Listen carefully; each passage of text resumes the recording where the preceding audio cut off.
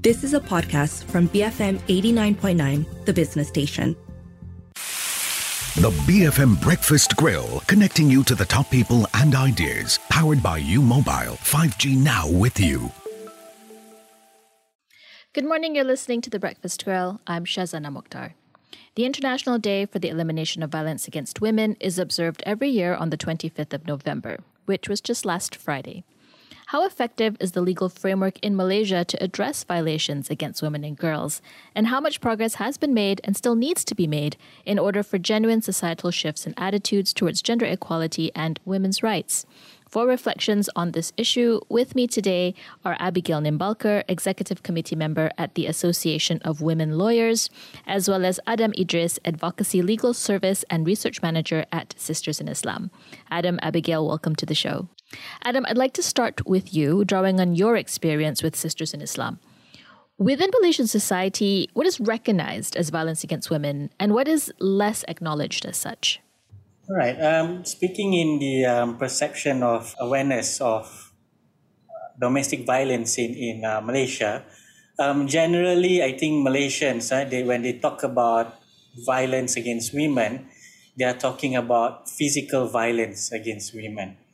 However, there is certain caveats there that we have to put in terms of physical violence against women as well.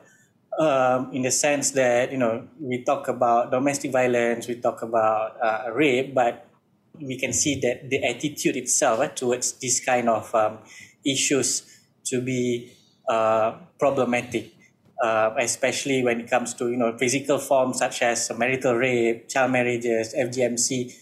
These are the areas where we can see a more relaxed attitude in these particular areas. For the non-physical form, of course, there is an issue of understanding what are considered as non-physical form and how it is being perpetrated. Awareness on that particular area is not being highlighted much by the Malaysian public itself. Abigail, maybe you can elaborate as well on the kinds of cases that your organization is seeing when it comes to violence against women. Which ones get more recognition versus others? It's just like what Adam said. It's really the physical violence that gets a lot more airtime, so to speak. Or even women themselves are more aware of violence in the physical form and less aware of the fact that it does constitute violence if they feel a certain kind of emotional or mental oppression by their spouses as well, or their partners.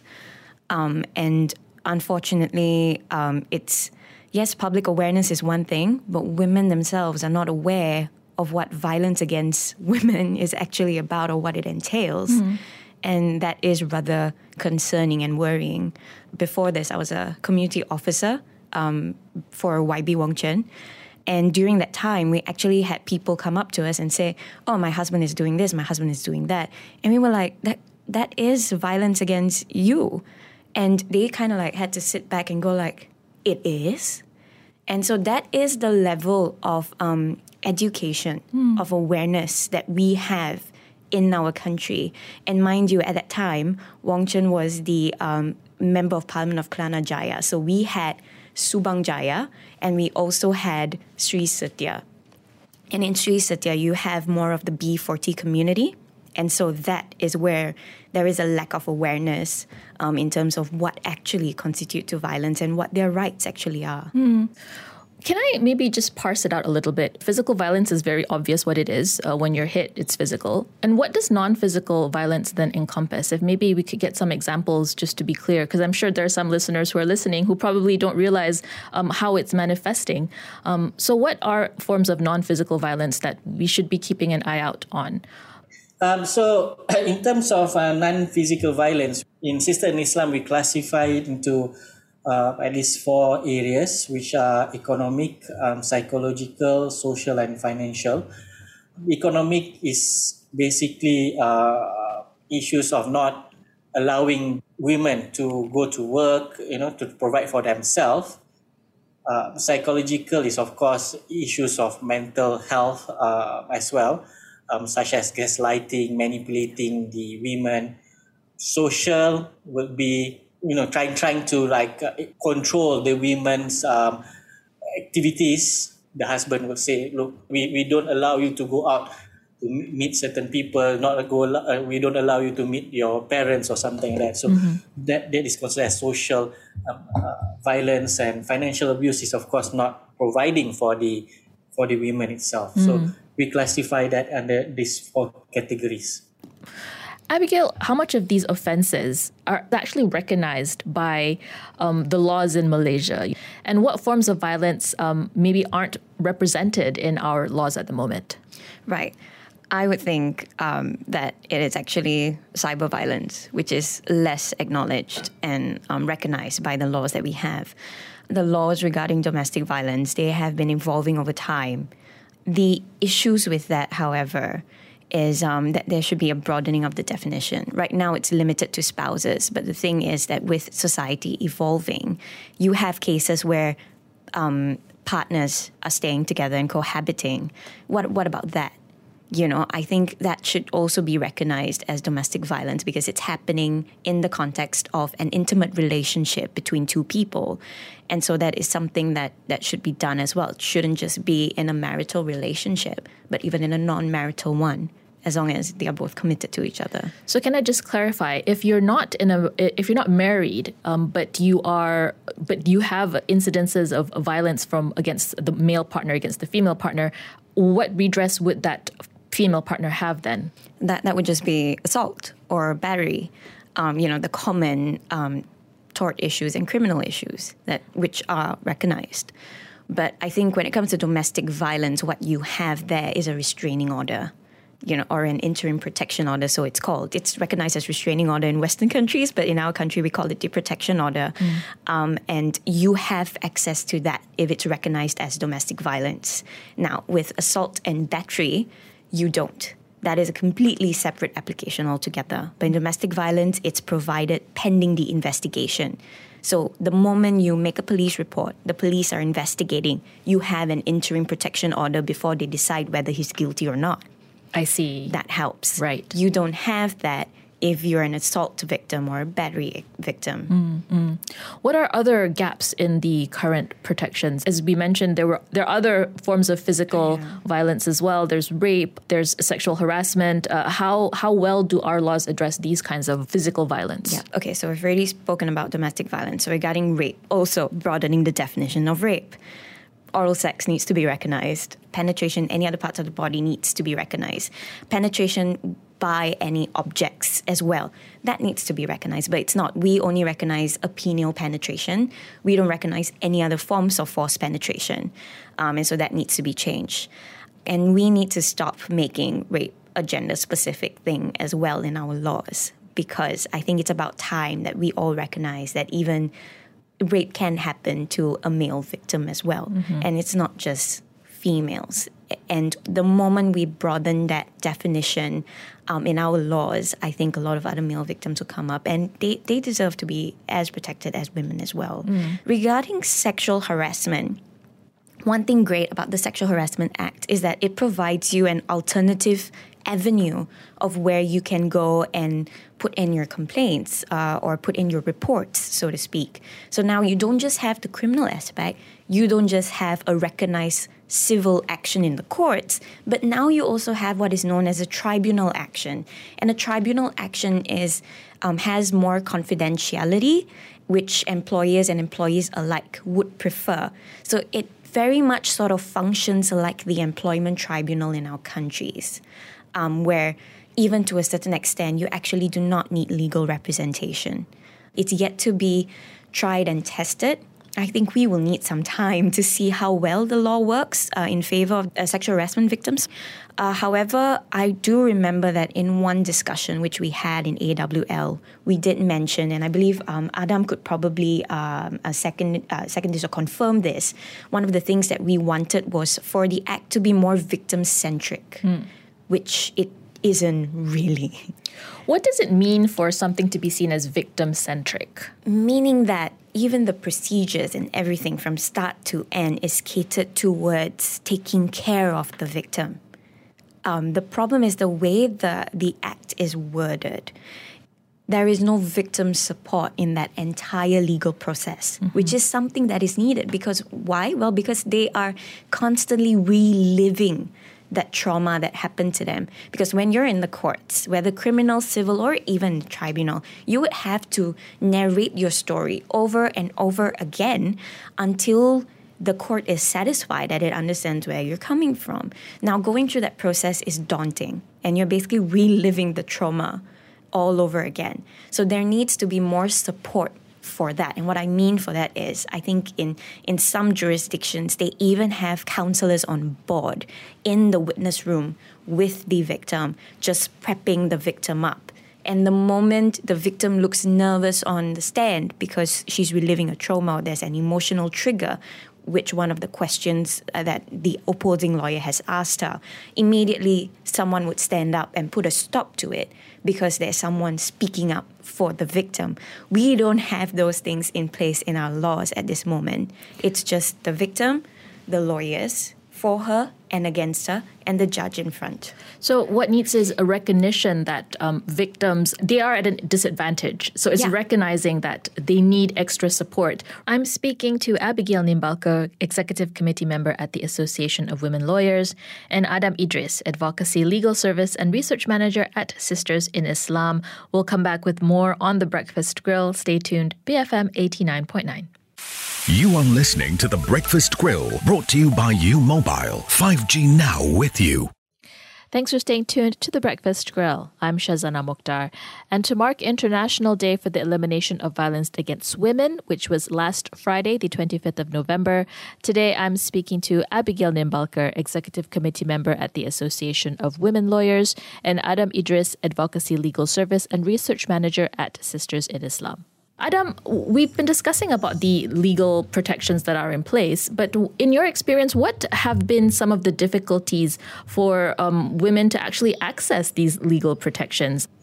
Okay, in terms of accessing the protection, now we have seen a lot of problems in access. The first issue is, of course, emotional feelings of the victim itself. Now, that when someone is suffering from abuse or from violence, the person will always, question themselves, asking why, does this happen to me because of how I act or how I wear or how I carry myself.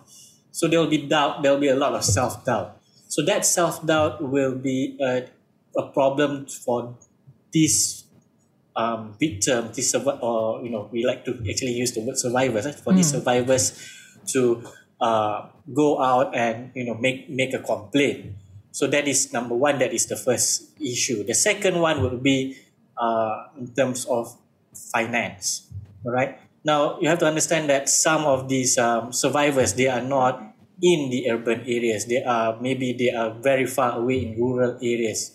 For them to come out and go to make a report, go to, for example, they want to get an emergency protection order from JKM. They have to travel. They have to have the means to travel itself. The third issue is, of course, time. All right. So if it happens in rural, in areas where to make the report, it's takes some time to travel. They have to think about how to travel there. When do they have to travel there? What are their schedule like?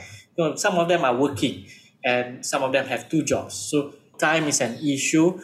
And then, of course, we have issues of managing, if they are married, then managing their children as well.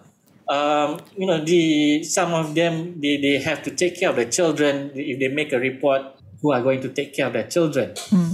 And if they have to bring along their children, then if the child is still schooling, then the child might miss some schools, and then of course you have to burden the child with your issues as well.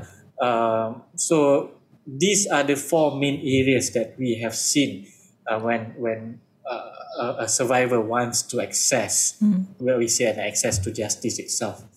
So from the get-go, we can see that the cards are actually stacked against the survivor. And thank you, Adam, for also correcting the terminology. It's so important to use, I think, empowering and affirmative terminology. So survivors of violence rather than victims of violence. We have so many different ministries. I mean, I think the typical ministries we look at when it comes to addressing violence against women is the police, which is under the Home Affairs Ministry, and the Ministry of Women also come into play in this issue. What kind of collaboration or what kind of cooperation actually happens between these two ministries? Could there be better coordination when it comes to actually taking action against cases of violence like this? I think besides those two, I think it's about time we brought in the Multimedia Commission as well. Cyber violence is just increasing as social media becomes the number one thing that we all go to. The younger generation of girls and women are on TikTok, are on Instagram, and there's just a huge amount of issues like online stalking, online sexual harassment that eventually leads to online bullying and online blackmailing. And these things, I think, are not talked about enough. And if they are not addressed enough. And I really think that it's about time MCMC just comes on board and starts pulling through all of these reports and immediately taking down those contents. There's so many personal attacks against women and girls in the cyber realm that just needs to be addressed as quickly as possible, and speed is an issue. And I just want to add on to that by saying that our laws at the moment are not capable of handling things like digital evidence, purely because, we don't have a lot of cases where we would have to track down an IP address or a digital address and kind of like present that in court. And even if we do, what do we do with that? Do we get a digital expert to come in to say that, yes, that tracking ID belongs to this person, even though it's taken from this particular computer? I think it's about time that Parliament sits down and recognizes that society is evolving on a very scary level, and they have just got to keep up with the times. Our laws have got to keep up with the times so that our people can be protected better. Adam, what do you think? What other gaps in, I guess, the laws or enforcement authorities, or in terms of what needs to be done to better address violence against women? Right. So just to answer the first question, just to add on what Abigail has said previously, the agencies that we like to see addressing violence against women is, of course, number one, the Ministry of Finance, because they are the ones who will provide budget so that this ministry can enforce their policies or make a study. And then, of course, we would like to see the Ministry of Health as well to assist the Ministry of Women as well in providing proper healthcare, proper counseling to the survivors themselves. And of course, the Ministry of the Prime Minister Ministry under the Bahagian Hal Ehwal Undang-Undang also needs to come out with laws, like Abigail has mentioned, in order to better protect the survivors. This is, of course, they must be in concert with the AG chambers as well. So, of course, there are other ministers or other departments that we want to see working together. For example, like statistics as well. Statistics, unfortunately, the statistics that we have on violence against women is not comprehensive enough. For example, like issues of child marriage. Recently, they come out with a statistic, but they don't mention those who are married below 18. They just lump sum it under as marriage below 20 years of age. So that kind of statistics that we need those kind of statistics. So there's a whole network of government actors that could get more involved in addressing this issue. And I think we've really only scratched the surface of it. In the little bit of time that we have, I'd like to get your final thoughts on progress that has been made to take action on violence against women, as well as priority areas that you hope to see the new government address. We'll start with Adam and end with Abigail.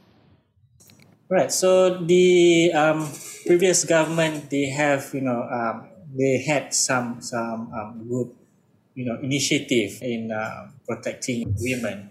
Number one, they did form Squad Wajah, right? So credit have to be given to them on Squad Wajah. Squad Wajah have assisted women in areas where it's a bit inaccessible for NGOs as well, because a lot of NGOs are concentrated within the Klang Valley itself. So Squad Wajah is a good initiative by the government. Of course, the Talian Mai Kasih is a good initiative. And then the previous government, they have made two significant reforms to the law. One is, of course, the anti-sexual harassment bill, and the other one is on the stalking laws as well. Credit to all of the people have been working on these laws, but the question remains as to how the law is going to be enforced or practiced. The anti-sexual harassment bill will be, I think, will be enforced next year. Yes, as similar to the stalking, anti-stalking laws. What we want to see, of course, we would like to see, the things that we have discussed, like trying to fit into digitalization evidences. We would like to see, of course, the gender equality bill. We would like to see a more inclusive policy. We like to see education and training to relevant authorities. We like to see basically a policy that covers the areas on not only on protection of women, but on the equality of women as well.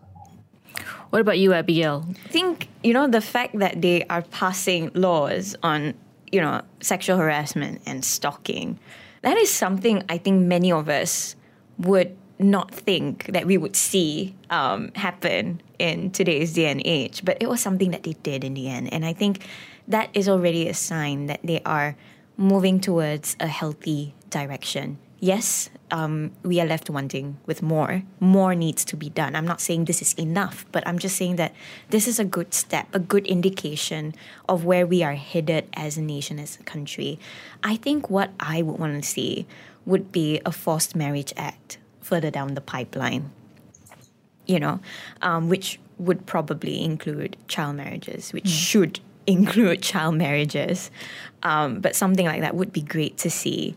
Policies that allow sex education in schools to ensure sexual and reproductive health and rights of women, that would be great as well. So there's just all of these things that I would like to see happen. And I think I would really like to see more male politicians coming on board the fight as well.